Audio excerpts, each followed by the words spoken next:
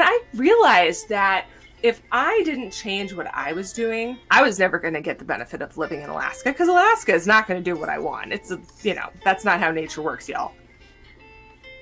You can find the Ranch Collective on Facebook and Instagram at Ranch Collective Podcast, and can find the website at ranchcollective.weebly.com.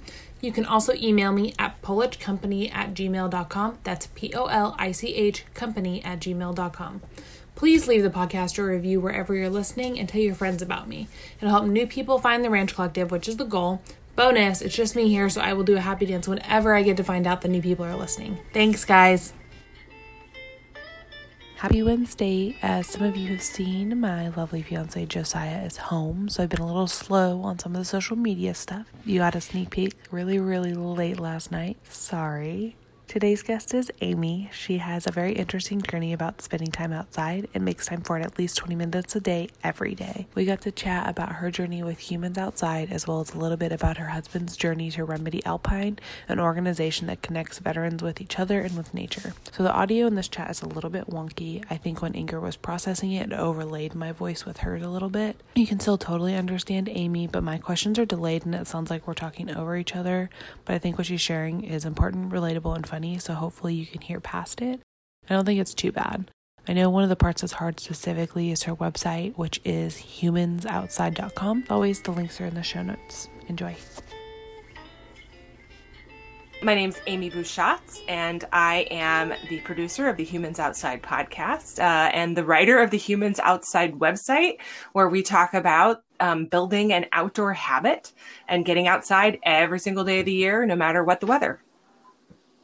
I love that. And I came across you in a Facebook group. I stalked your website, did a little bit of social media stalking, and I was like, wow, I want her to come and share everything about all of it. So how did this idea of Humans Outside come around? Yeah, so it really started, 2013 or so. So ancient history at this point, right? But my husband and I, we lived in Middle Tennessee with our two kids, not terribly far from Nashville, and he was in the active duty Army. And we were having a hard time. I'm not going to lie to you. He was having a hard time dealing with some stuff he saw overseas while deployed and stuff that happened. And I was like, well, what if we tried to go camping as a family? Now, mind you, I had never been camping, really. Okay, there was like a very brief period of my childhood where my parents owned this humongous RV that we called Bertha. Okay, just to give you a mind picture of that. And then it sat like an eyesore on our street in California. But really camping, no, me, never. So this was like a very big leap for me. So we went to REI, we spent all of our money, we bought all of the things, and we went camping. And I realized that because who I am as a person, I needed a project around this if I was going to get myself amped up for going to sleep in a tent and a place where there was no running water, because really I considered myself a hotel kind of girl. Yeah. And so I started this website, humansoutside.com, just to kind of give me a place to blog about it, to be honest with you.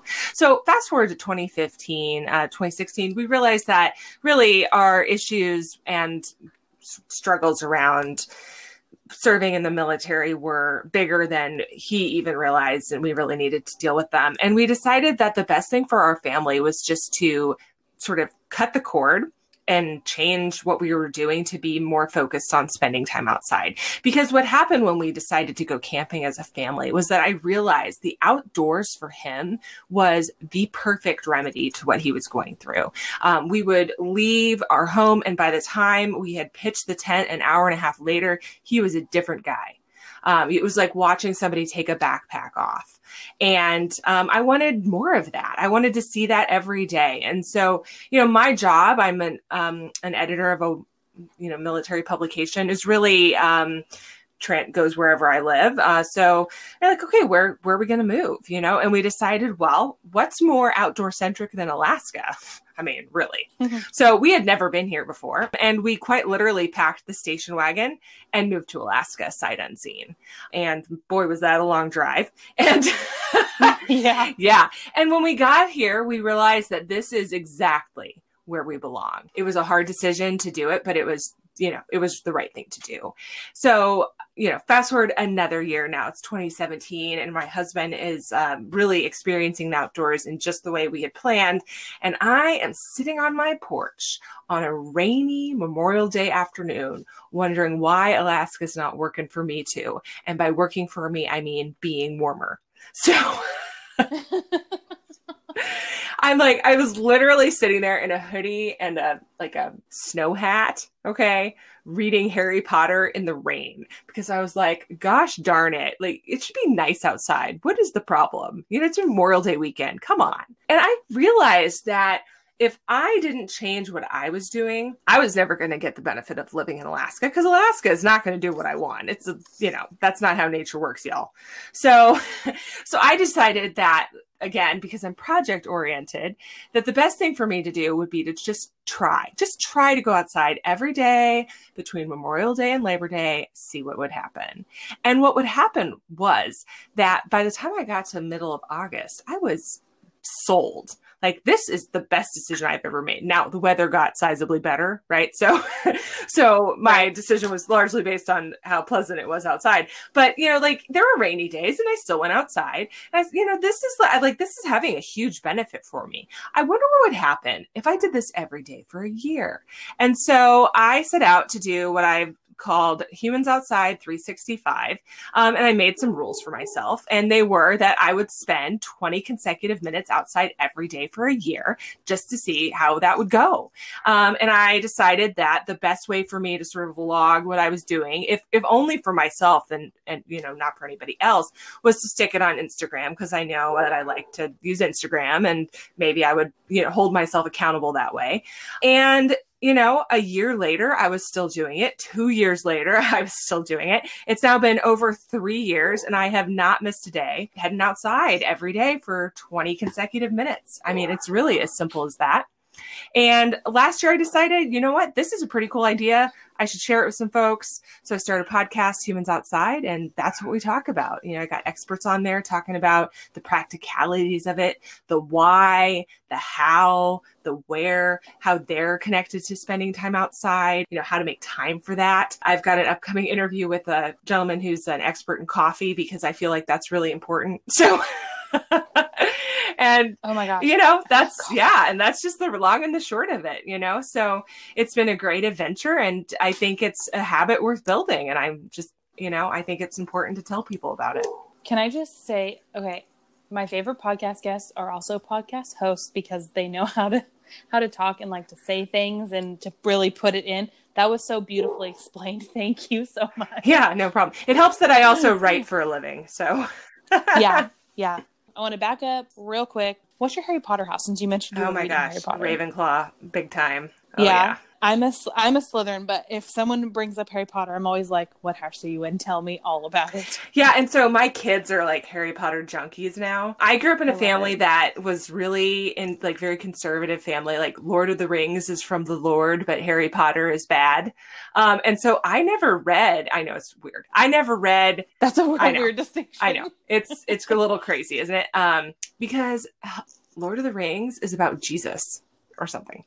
I mean, kind of. Yeah. And Harry Potter though. is about witches. It's in the book, So anyway, so I never watched any of the movies or read any of the books until a couple of years ago. So, but now my kids are like Harry Potter junkies. My sons literally listen to Harry Potter every night while they're going to sleep, every single night. I think they might have it memorized. I listened to this. I don't know if you listen to other podcasts, but there's this killer podcast. And I first got into their Twilight podcast, but now they have a Harry Potter podcast, and it's called Remember Harry Potter. It is so good. You'd probably really like it if you're into Harry Potter. I'll look it up. Don't know if you're also into Twilight. I personally am, and that's how I found their podcast. It is so funny. They're hilarious. I will look it up. I bet my kids would enjoy that too. Okay, so let's go back to, so you said you grew up in California. Yeah, so I'm from Central Coast, Santa Cruz, California. So on a beach about as opposite from Alaska as you can get. It's one of these places on Earth that's like 65 and sunny in the summer and really cold at 45 in the winter, Yeah. Yeah. I'm I'm actually really familiar with Santa Cruz. I also grew up in California, but in a much more rural area of California. It's a bit northeast near Lake Tahoe. Cool. But you said you guys didn't really camp. You just kind of had no, but we vacationed up there past Truckee every year in a cabin. Oh, where? Sardine Lake. It's sort of off. I know. Do you know where it is? I know right where that is. I do. So I'm from Plumas County. Like Truckee is an hour from my hometown.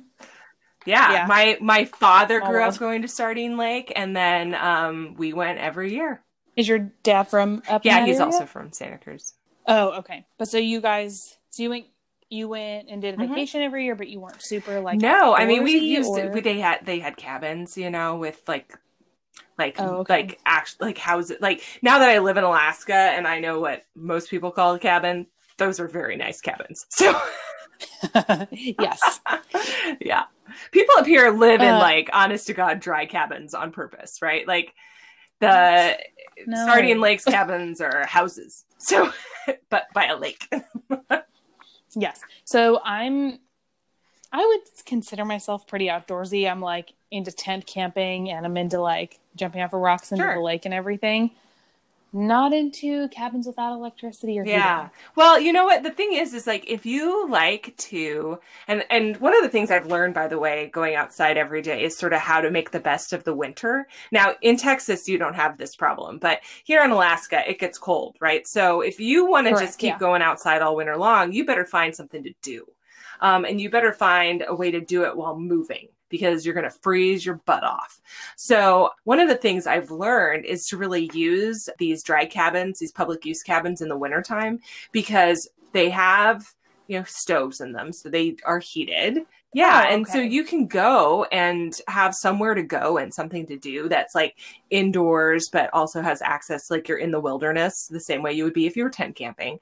And it's it's an access thing in the wintertime, a way to comfortably spend some time out there without, being out there. Although my husband would prefer if we just tent camped in the wintertime. And I'm here to tell you right now, I am not doing that. So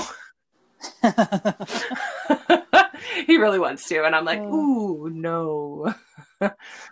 You're like, listen, that's a thing for you to do with your friends. Right. And maybe our sons, but so practicality situation, right? I know women winter camp. Good job. Like by the time you finish going to the bathroom, in my mind, it's just, you're just so cold that, and like dudes don't have this level of consideration consistently. Like if I need to pee, like there's like a whole process. Okay. Have you considered a she? I have. I must be using it wrong. Let's put it that way. Like I've not mastered the art. And then we have other problems. So right. Yeah. That creates a whole host of considerations that you just don't need to deal with if you've backpacked into somewhere with the snow. So you know what? We'll just leave well enough alone. Yeah. I have tears streaming down my face from laughing at the idea of peeing in snow that's like up past my ass cheeks. It's a thing. I'm sure it is. So let's go back a little bit to talking about like how being outdoors has affected your mental health. So you said like it really changed your perspective on living in Alaska and making the most of it. Yeah. So the thing about heading outside and developing a practice around that is that you pretty quickly learn that, first of all, having a habit, any kind of mental health focused habit, is very centering, right? So that could be yoga in your living room. That could be you have what seems to be like a hot corona hobby of collecting plants, right? Like anything like that is a very centering mental health helpful thing. So we know from studies and science that heading outside itself has mental health benefits. So pair that with a daily practice of doing that, and you have just exponential benefit there for mental health wellness. Now, the other thing is that when you're outside, you might be sitting on your porch, but especially here, and like you're not going to do that every day. And if you live somewhere that's a little bit cold, you probably want to be moving part of the time. So now you just added in exercise to your habit, right? Which we know also has mental health benefits. So then imagine if you go outside every day, at some point you're going to look around and notice the trees and hear the birds, right? So now you're focusing on something that's not the phone in your hand or a book. And maybe you're not doing that every single day, but that also has mental health benefits. And so it's just start to layer all of these things on each other, and you really just get this whole host of help and well-being. That's really, I have not been able to find a way to replicate it indoors. You know, I totally agree. I spent a lot of time outside when I was a kid, just, you know, by sheer benefit of growing up where I grew up. And then I went to college in Reno, which is really close to Lake Tahoe. But I know that, like, I feel like I'm my best self when I'm, like, consistently spending time outdoors, and I feel more connected to, like, who I really am when I'm spending time outdoors. Yeah, absolutely. You know, I find that to be true too. I'm sure there's some sort of science to say why that's true, but I don't know what it is. oh my gosh, I wish I could remember who I was talking to, but they were talking about, like, how the effects of, like, grounding yourself, so, like, physically taking off your socks and shoes. I know, like, probably most of the year where you live, it's maybe not as feasible to do, but, like, just taking off your socks and shoes and just, like, sticking your feet in the dirt, in the sand, in the grass, just immediate, like, is, like, supposed to be, like, something that's more or less instantly calming. I know for me that's but I think that you get that same benefit for standing and taking a second to really notice your surroundings. It's grounding with more socks on, like. Right. But, like, if you pause and said, I'm going to just really notice this tree right now. Like, let's look at the tree. Let's look at its bark. How does it smell? And just use all of your five senses. I had a really interesting interview on the Humans Outside podcast with a certified forest therapist, okay, about this concept. First of all, what is forest therapy? And second of all, why do you need somebody to help you go outside? And she talked a lot about how this is really a practice of that grounding that you just talked about.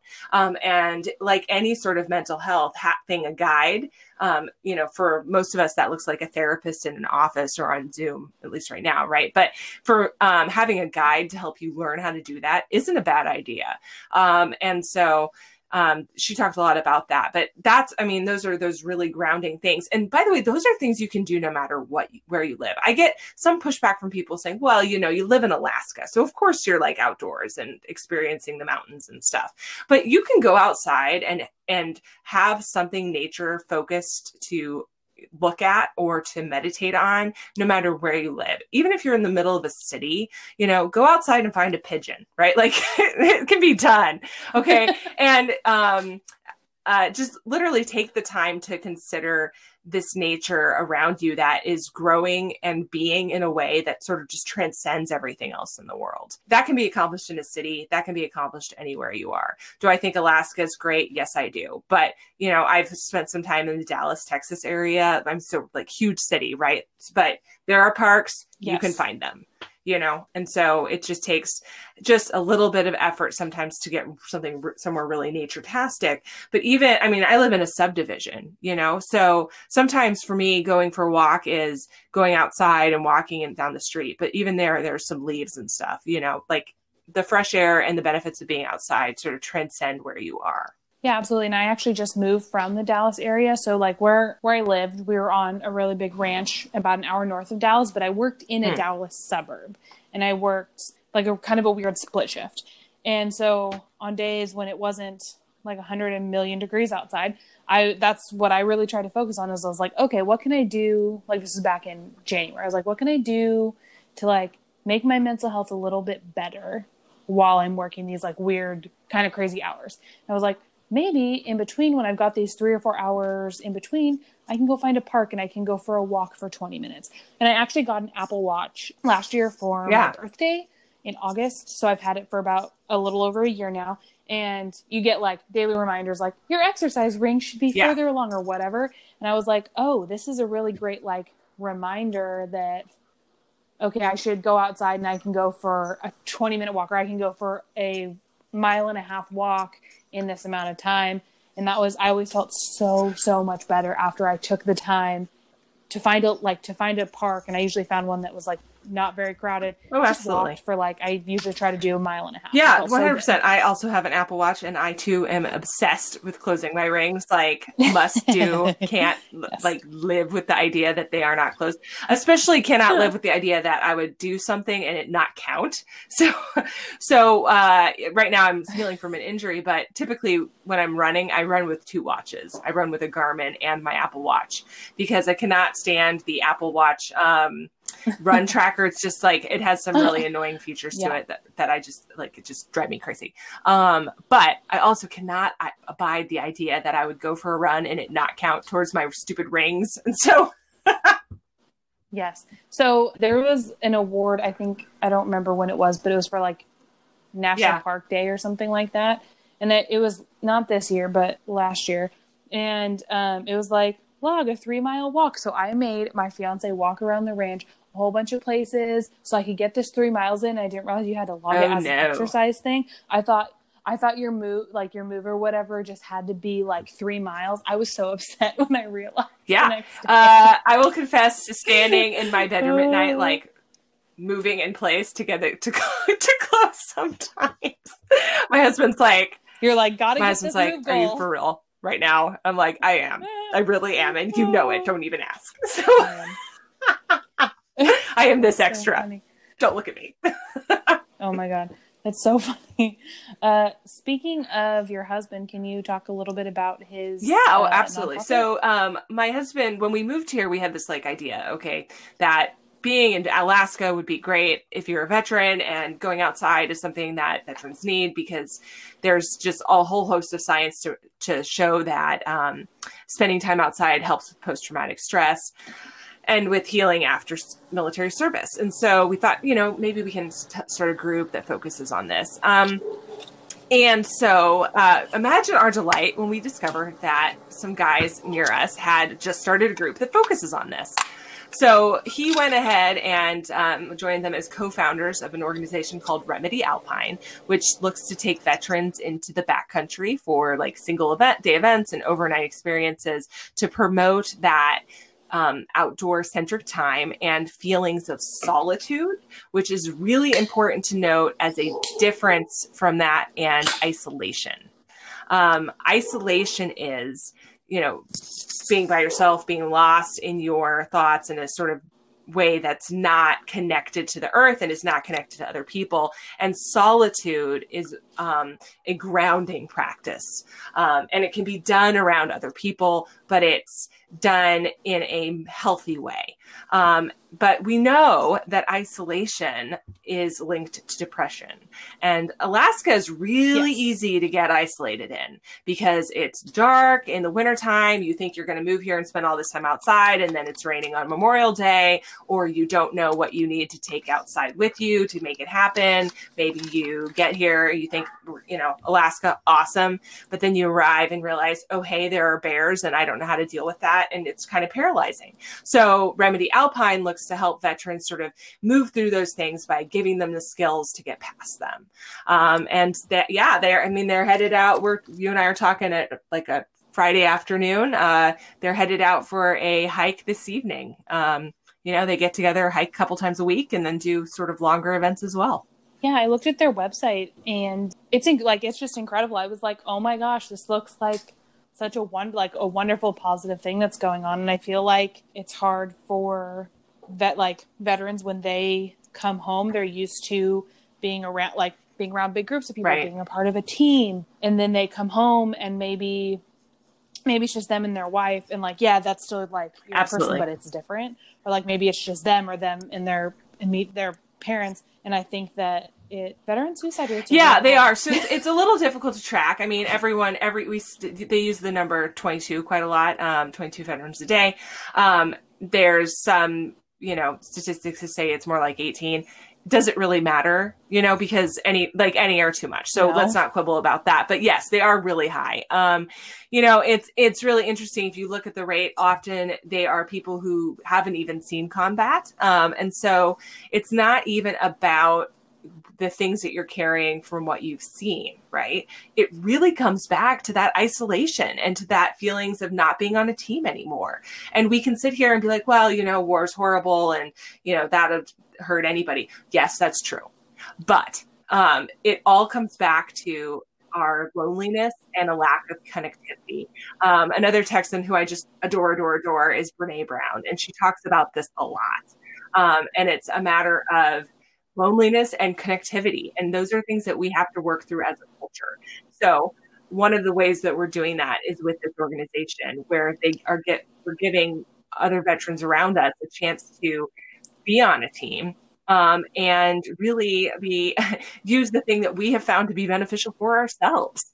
It's not like rocket science. We have experienced this ourselves, and we're helping ourselves in a way by being a part of this group too. So I say ourselves. I am not personally a veteran, but I know a lot of them. So right. Do you think that the work that your husband's doing is helpful for his mental health as well? Yep. Because, when you're on a team or you're a leader in an organization and you have that sort of removed from what you're doing day to day, you miss it, and so this gives an opportunity to keep doing that as well. And veterans love talking to other veterans. I mean, you said it earlier, right? Like you find a group that understands you. And so that's how they roll. There's stereotypes about the VFW, the Veterans of Foreign War Posts, right? That people go in there and drink a lot of beer and talk about veteran-y stuff, mm-hmm. right? Sure. Same reason, because they want to be around other veterans. This is another avenue for doing that. I would argue more constructive than that stereotype. And I would argue that stereotype isn't always true because, of course, we are very involved with our local VFW with Remedy Alpine. So, well, and I feel like, yes, veterans want to be around other veterans because they do understand a little bit better. So one of my best friends in the whole world, she is in the Air Guard, and her husband is an Air Force pilot. And there was stuff when the Me Too movement was coming out, when they were talking about all the really awful stuff that was going on at Fort Hood very recently. She and I had a conversation, and there was a whole bunch of stuff that she was like, oh yeah, I never told you because you didn't get it. You wouldn't get it because you're not in the military. And I love her and she's my friend, and our relationship is such that she can say that and my feelings won't get hurt. But I was right. You don't think right. about it. No, absolutely. And that's not your fault, right? Because you are why would you know that, But so the important thing is to, like I said, my girl, Brene Brown, right? Talk about empathy, and you can practice empathy without having experienced it too. And it's just a matter of having that connectivity and those relationships and building that communication. But it's also about making sure that we are creating spaces where that connectivity can happen. Now, Remedy Alpine does really focus on veterans, and most of the things they do are veteran only, to create that sort of container experience where they can be together and also experience the outdoors. But that's almost just a weaning process in some ways, right? So that you can bring then other people into that, and you can because you all share the experience of the outdoors. You don't have to have seen combat for that to be something that you experience and that you find to be healing. And so it's really, it creates connectivity with the rest of our local community as well, because this is something we all share. Yeah, I agree. What ways have you kind of seen your own lifestyle or your family's lifestyles shift since getting involved with Humans Outside, or since your husband's been more involved with the creation? Yeah. So, when you get outside every day for 20 minutes, darn it, it's going to happen. And today is not going to be the day that it doesn't. So sometimes that means building your day around that. Right. And I've seen our priorities really shift to do that, especially in the wintertime when you have to make a plan or you're not going to do it because it's not that nice outside. Right. Going outside when it's nice outside is super easy. In the wintertime, you want to make sure that you've designed your day around that, or you're going to find a reason not to do it. And that's all there is to it. So, for example, we've gotten into a lot of outdoor sports that we never would have done. That my kids are signed up to do Nordic skiing this year, which is cross country skiing. We've never done that as a family. Last year, they did some downhill skiing. We'd never really done that consistently as a family. I now own 1 million pairs of skis, but that's sort of beside the point. Like I said, my husband would like us to go winter camping. We don't do that I'd like almost say yet, because mark my words, I'm going to have to someday. But we do spend weekends at cabins. I've already booked out cabins for the winter. And we will be spending at least one weekend a month in the wintertime at a public use cabin. And so that's really a priority thing, because, weekends are weekends. There's always something else to do. Although less now. So, right. And so we've really shifted our priority to those things. And like I said earlier, my husband's out, doing the Remedy Alpine thing this evening. He's going to lead a hike. That's how he's spending his Friday night. And my kids don't know it yet, but I bought myself a hot tub this summer. I know. Because last winter, when I was running with my friends and freezing my ever loving butt off, I thought, you know what I wish I was doing? Sitting in a hot tub. I must buy one. And then my family and I went on a cruise. Like, when we got on the cruise, no one had ever heard of the coronavirus. And when we got off the cruise, there was like the first news of it while we were gone. Okay. So last wave of cruising. All right.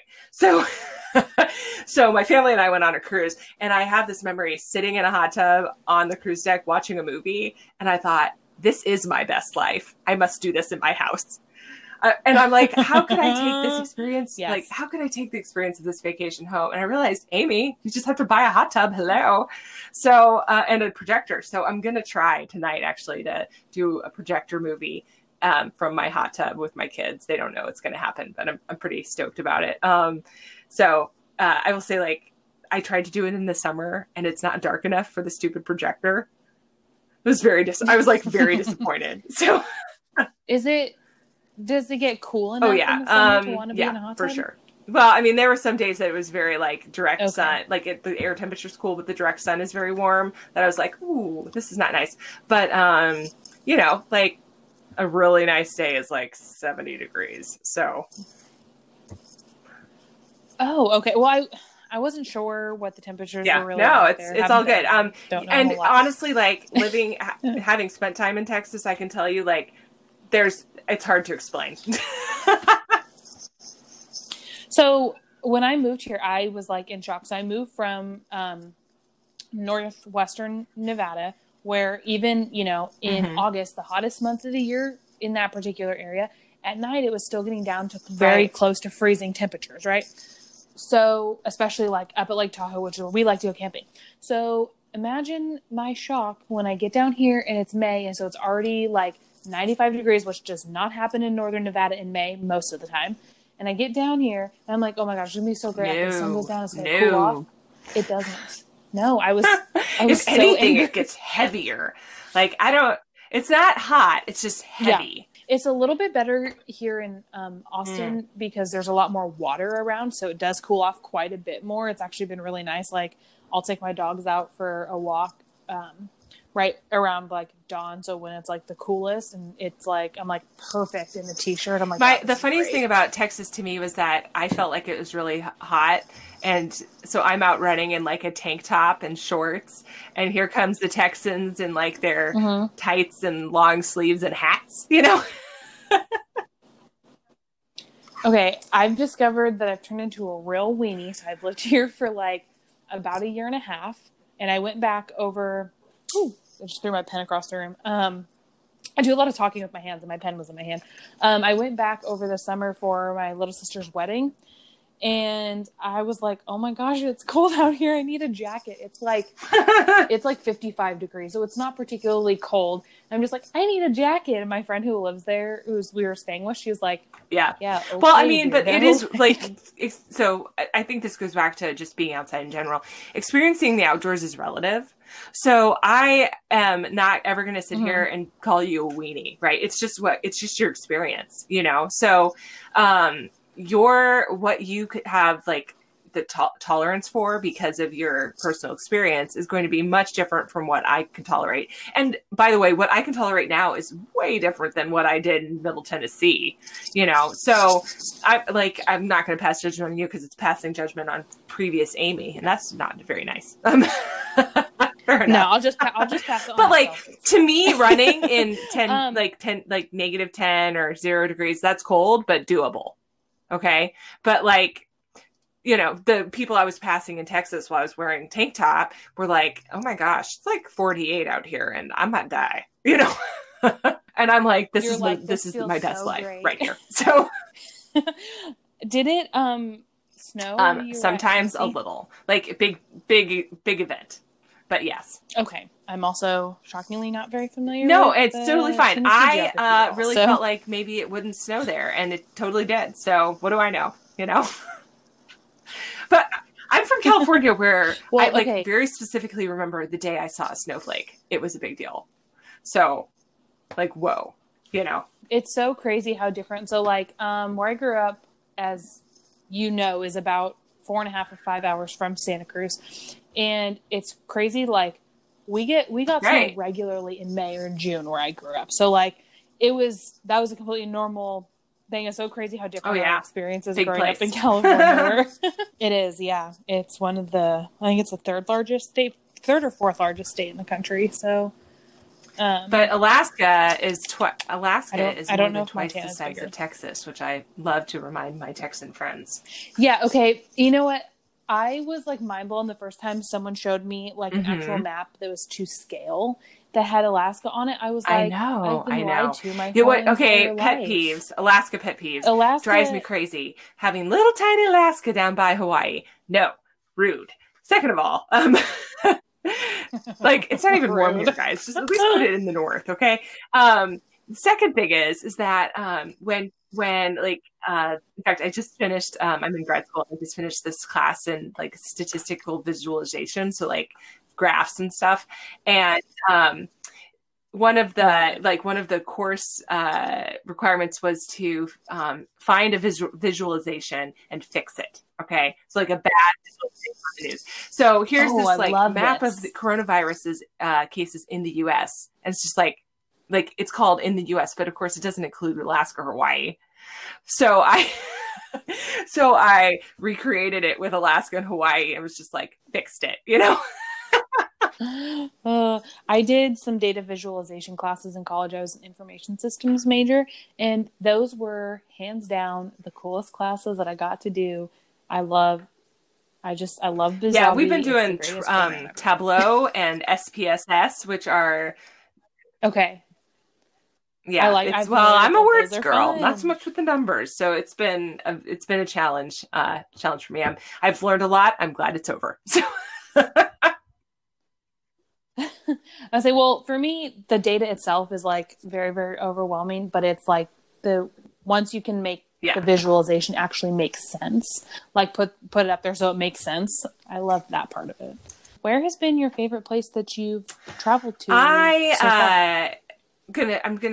We've lived across all around the US. So, but I'm going to stick in Alaska, just like stay here. I love the Seward, Alaska area, which if you ever take a cruise up here, you'll probably visit. It is a coastal town. I love the beach. I'm from a beach in California, so that just speaks to me. But you've got the mountains, you've got the ocean, you've got wildlife, you've got forests. It's just very, very pretty there. And I imagine myself like on a pensive rainy day riding somewhere. I don't know. I love it there. And I just love driving down there. It is so pretty. It's a great place to visit. Another really cool place here in Alaska is the Matanuska Glacier. So, I mean, file this under bucket list stuff, guys. Like, just no big deal. Go to a glacier, So up the Glen Highway from Anchorage, about 2 hours from Anchorage, up the Glen Highway. So if you were gonna leave Alaska and go towards Canada, you would take the Glen Highway, and if you were coming in from Canada, you would be on the Glen Highway. So about 2 hours outside of Anchorage on the Glen Highway is the Matanuska Glacier, and right by the Matanuska Glacier is Sheep Mountain Lodge. It is this, it's just like a lounge. Yeah, oh my goodness, it is drop dead pretty. I don't know if you want to share a photo with everybody, but I will send you a picture of me there a couple of weeks ago. Yes, yes, please do. It was one of these moments you're like, is this real? And looking at the pictures, In fact, standing there, I thought, I'm going to take a picture of this. And right now I'm like, this is pretty and seems unreal. And then later I'm going to look at this and be like, that couldn't have possibly been real. And that's 100% what it's like. But I swear to God, guys, you're going to look at this picture and be like, she photoshopped that. I, on my honor, did not. No filter, no editing. Okay. Incredible. And we pulled over and we camped there. And so just out of sight is this glacier and then these mountains. And it is just, this cotton candy twilight situation, reds and golds. And it is just, one of the most beautiful things I've ever seen.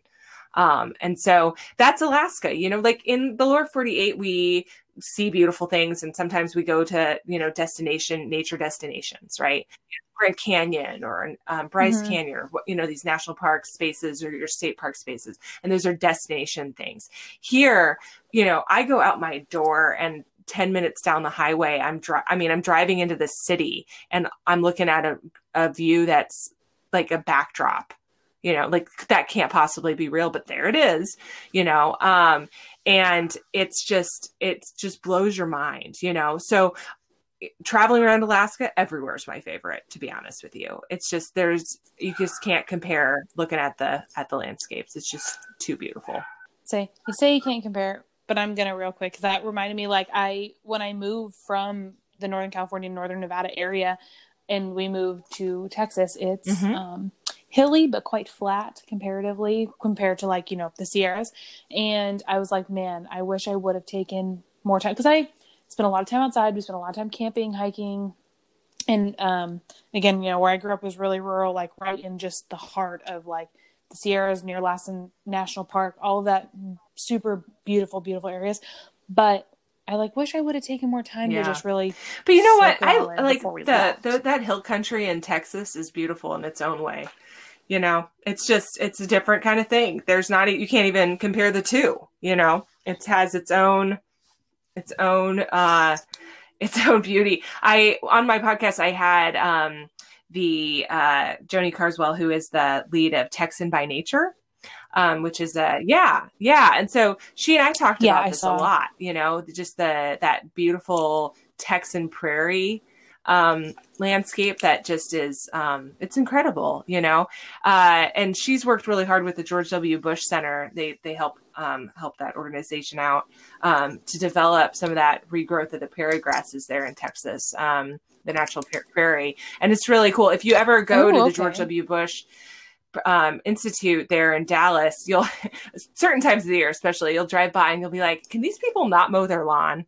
But it's all Texas prairie grass that they're regrowing there on the center's grounds. It's really incredible. I'm so annoyed that Corona happened, because all these places shut down. That was one of the places I really, really wanted to go when we lived up there.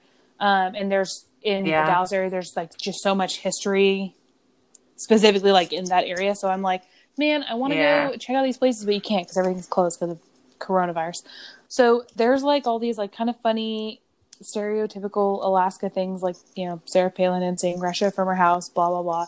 What's been the most stereotypically Alaskan thing that's ever I think to moose sightings are pretty stereotypical.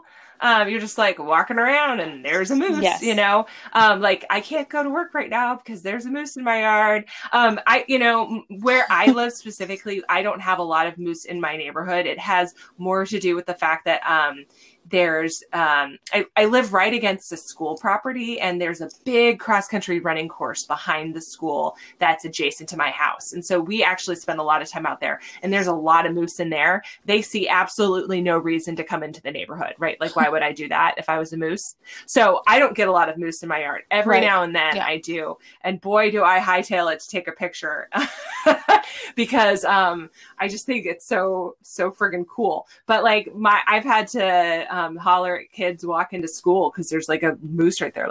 Don't move. There's a moose. Because moose are very, very, very big, right? Just so much bigger than you think they are, and not terribly intelligent and very territorial about their babies. And boy, do those suckers know how to move. So if you startle up a moose or you're not paying attention and accidentally approach one, you can have a moose charging you in very little time. And it is hard to get out of the way because they're just so big. I watched a moose walk over my back fence. Like, it is a normal sized chain link fence. And it never occurred to me that one might just step over it, but she did, you know. A lot of my fiance's family lives in Montana. That's where his whole family's from. And when we first started dating, he was living up there. That was like my one thing I wanted to do before he moved out of Montana was see a moose. Saw one on the drive back to northern Nevada. It was in Idaho, like 4 fields away. I was like, that looks like a moose. My only moose sighting, which is a bummer. But his family was like, oh yeah, if you see a moose, treat it the way you would treat a bear. Try to back away calmly and slowly. You get away from it. Yeah. But don't do it suddenly. I know every time I see a moose, I say something like, oh my God, you know, and then they like walk away and I'm disappointed because I really wanted to take a picture from a safe distance, you know? But I think looking up from my desk out my window and seeing a moose, like having a snack was one of the more startling moments. Like, what the crap? Like, I'm glad that deer are not territorial in the same way moose are territorial. Create problems. We would have more moose for dinner if that was true. But do you guys have mountain lions up there? I don't think that they, really? Well, I don't know. They're just not native to here, or maybe they don't survive the cold as well. It gets really cold. So no, that is further north. Yeah, but we do have black bear and brown bears, which is a nice way of saying grizzly bears. And you know, there's like hot debate over guns versus bear spray. And, I mean, I think, let's see, gosh, what's another totally stereotypical Alaska thing? I've noticed that every time everyone outside of Alaska, asks me about Sarah Palin. Like when we moved here, that's all I was asked. But nobody here ever talks about her. So, okay. That's hilarious. I wonder if that's 2016, but I live in her hometown. So yeah, like we're right adjacent to it. She's from Wasilla and we live all but in Wasilla. Palmer's right next door. Not so much with the Russia. There's a Russian restaurant. Ooh. Very cabbagey. What does Russian food like? Okay. Yeah. That was not the answer I was expecting. Giant vegetables are very stereotypical. Alaska, we have a lot of those. Lots of rutabaga the size of your face. Yeah, so you probably have a kind of a unique vegetable and fruit crop, I guess. Yeah, harvesting. It's hot and heavy. Let's put it that way. You get so much sun. It goes from being absolutely nothing to a lot and humongous, and then it goes away, you know. So produce up here can be very, very expensive. The growing season is not terribly long, and the variety is not very large because it's not warm enough. So we have a lot of potatoes, a lot of cabbage, and cabbage-like vegetables. So kohlrabi and rutabaga, and and beets, like root vegetables, right? And carrots, and not very much squash, which makes me sad. And then it's over, you know. So you take what you can get while the getting's good.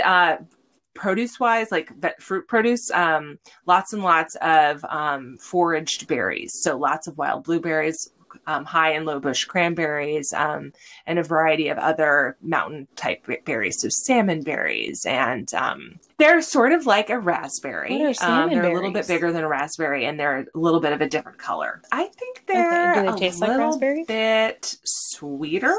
Like raspberries can be very tart, right? Okay, interesting. I never would have thought about that, although I was very bummed to learn that my first real summer in Texas that we don't get apricots here the way we do in California. I'll tell you, so that's like one of those fruits that's like very Western, right? Very California. I remember buying apricots in Tennessee, and the guy who was bagging my groceries was like, what is this? We've got like the plum apricot hybrids in the grocery stores here, but no apricots. And I'm like, I'm not sure I've ever seen an apricot here for sale here in Alaska. I know they are good. It makes me so sad because we're really so spoiled, good. I think. I didn't realize how spoiled I was growing up. First of all, Santa Cruz is a tourist destination. Did not know that, right? Like, why would you know that as a kid?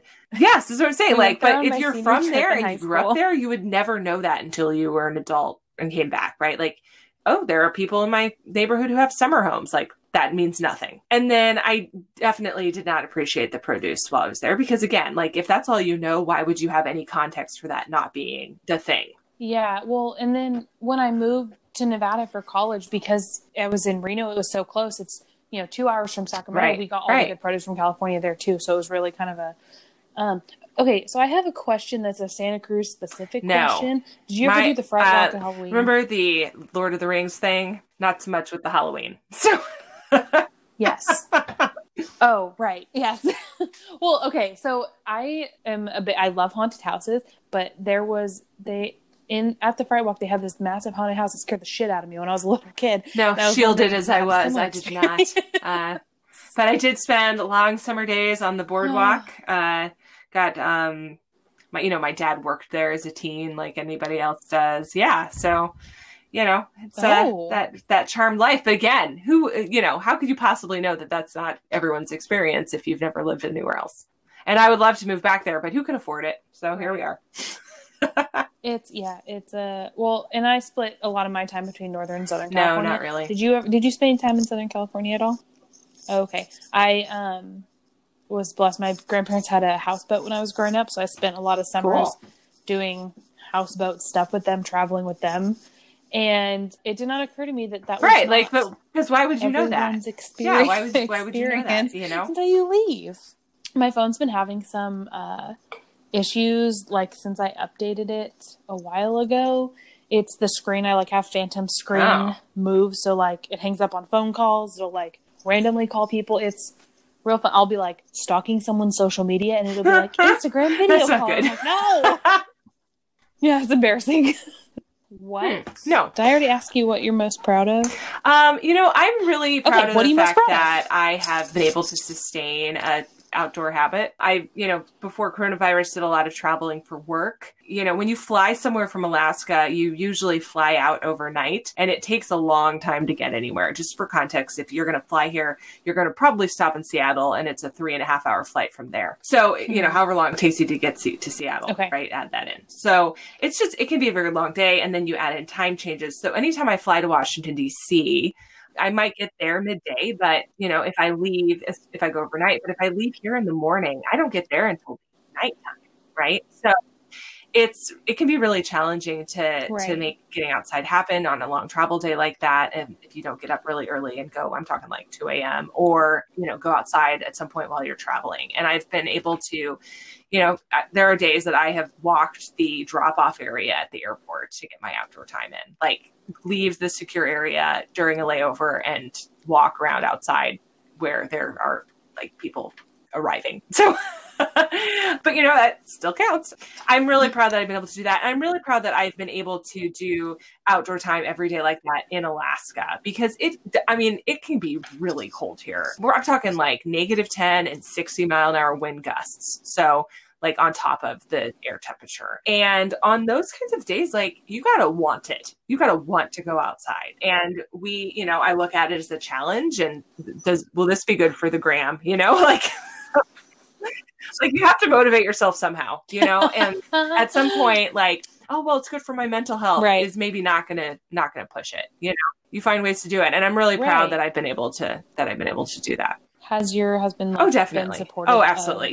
He's just glad that I have joined him in some of his outdoor exploits. So right before we got married, my parents now live in Idaho, and we went and visited them. And my husband, fiance, wanted to go skiing. So we went skiing, and it was not a good experience for me. He should not teach people named Amy how to ski. I didn't have I wasn't wearing the right clothing. I didn't know what I was doing. I had never been skiing in my life. Nobody told me how to get off the ski lift before I got on. It just didn't start well. Okay. And I was really cold. Well, you have to know, how. I didn't have any, I never had skis on before 10 minutes before that, right? So I didn't know how to get off a ski lift, okay. So when you're getting off a ski lift, you want to make sure that you lean forward and stand up on your skis and get out of the way. Right. But if you've never stood on skis before, maybe that's going to result in you falling down. At the end of a ski lift can be very icy. So if you have no idea what the hell you're doing, you might slip. And so if your name is Amy, you stood up, you slipped, now you're almost getting hit in the head by a ski lift. Like, there are things you should know before you get on. So Oh, okay. Well, okay. So so even though I lived close to one of the destinations where people come specifically to do that, I was never really into outdoor sports or anything. I've never, even to this day, have not ever been to like a ski resort, except one time for Valentine's Day, my fiance and I decided to go sledding at a ski resort, which was really fun. It was so fun. But pro tip, just so I was like, go over how you're going to do it before you get on, which I did not do. And I was just like, I am never going skiing with you again. We're not doing this. And sort of a similar experience was had with tent camping with him. Like, this is horrible. I'm never doing this again. And so I think that he's just glad that I found it within myself to try things again. And now, I'm not a great skier by any stretch of the imagination, but I do enjoy it. I enjoy going with my family. And I'll go out there for the day, He's like doing jumps off of things and breaking bones, and you won't catch me doing that. But and I tent camp like it's a job. Like, hey, can we tent camp for 25 nights this summer? Bring it on. And I'm all about that life now. So yeah, he's like all in. Your husband sounds like a complete badass. Well, I'm he just gonna thinks so. Throw that out there. Well, tell him I validate those feelings. I'm sure he needs absolutely. I'll pass it on. He'll appreciate that. On the internet. Great, thanks. So you said you're a project person. You need to make it a thing. What do you think? What kind of projects and stuff do you think you'd be taking on if you weren't doing human stuff? I find myself in grad school anyway, but I would probably be joining some sort of a school program that I don't really need because I'm bored. I am working on a book around the idea of humans outside, just kind of looking at how heading outside influences you, like step by step. But yeah, that's just sort of who I am as a person. I cannot resist a project. I am in grad school right now. I'm going to University of San Francisco for a master's in public leadership.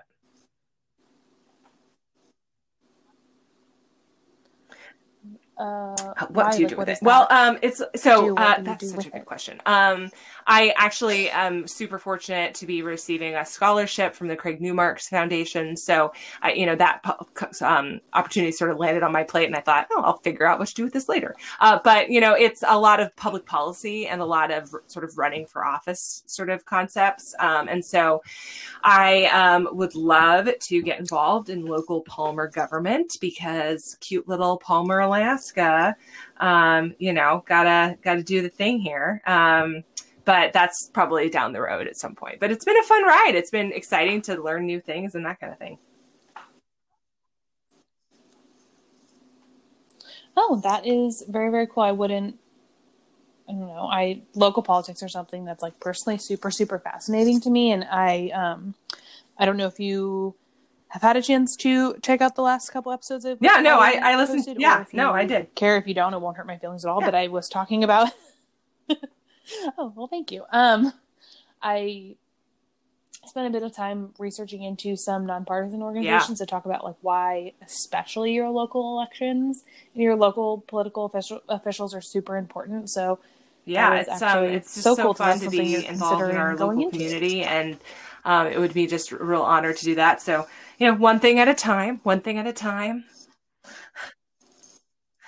and 11. How old are your kids? Dang. That's awesome. Are they like their dad? Are they super? They don't even know any different at this outdoor point. Stuff? Or are they more like you, where you're like? Yes, absolutely. If someone is interested in connecting with absolutely. You so humansoutside.com, we've got all the podcasts. You just drop in there and you can see the link. Of course, you can find it wherever you find your podcasts, as they say, to include telling Alexa, I'm not going to say it too loud because she'll hear me, but to play Humans Outside podcast.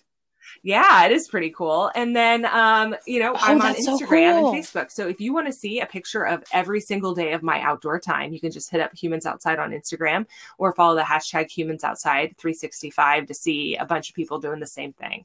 I put I almost every day. Sometimes I remember the next morning and put up yesterday's, but put up a picture of my outdoor time. Haven't missed a day.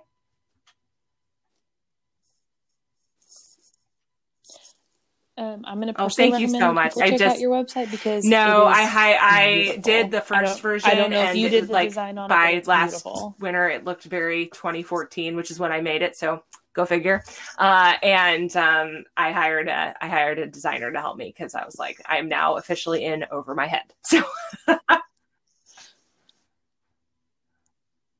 I think the design on it is I don't want to say much more time. It's very pretty. Thank you. But it's thank you so much. It means so much to me. Thank you. And I want to spend all my time on your website. Yeah, thanks so much for having me. All right. Well, thank you so much for coming on. And this was a wonderful conversation. And I don't know how it was already an hour, but it's already. Yeah, it's been so much fun. Thanks so much for having me. That's when we started talking. I will. Yeah. Welcome. Have a good night. It's and Cool enjoy Runnings your, time, baby. Hot tub production. Have a great one. Thank you so much for listening today. If you enjoyed the episode, please feel free to connect with me on social media. One more time, it's at Ranch Collective Podcast on Facebook and Instagram. And subscribe to the podcast to get new episodes as soon as they're released. See you next week.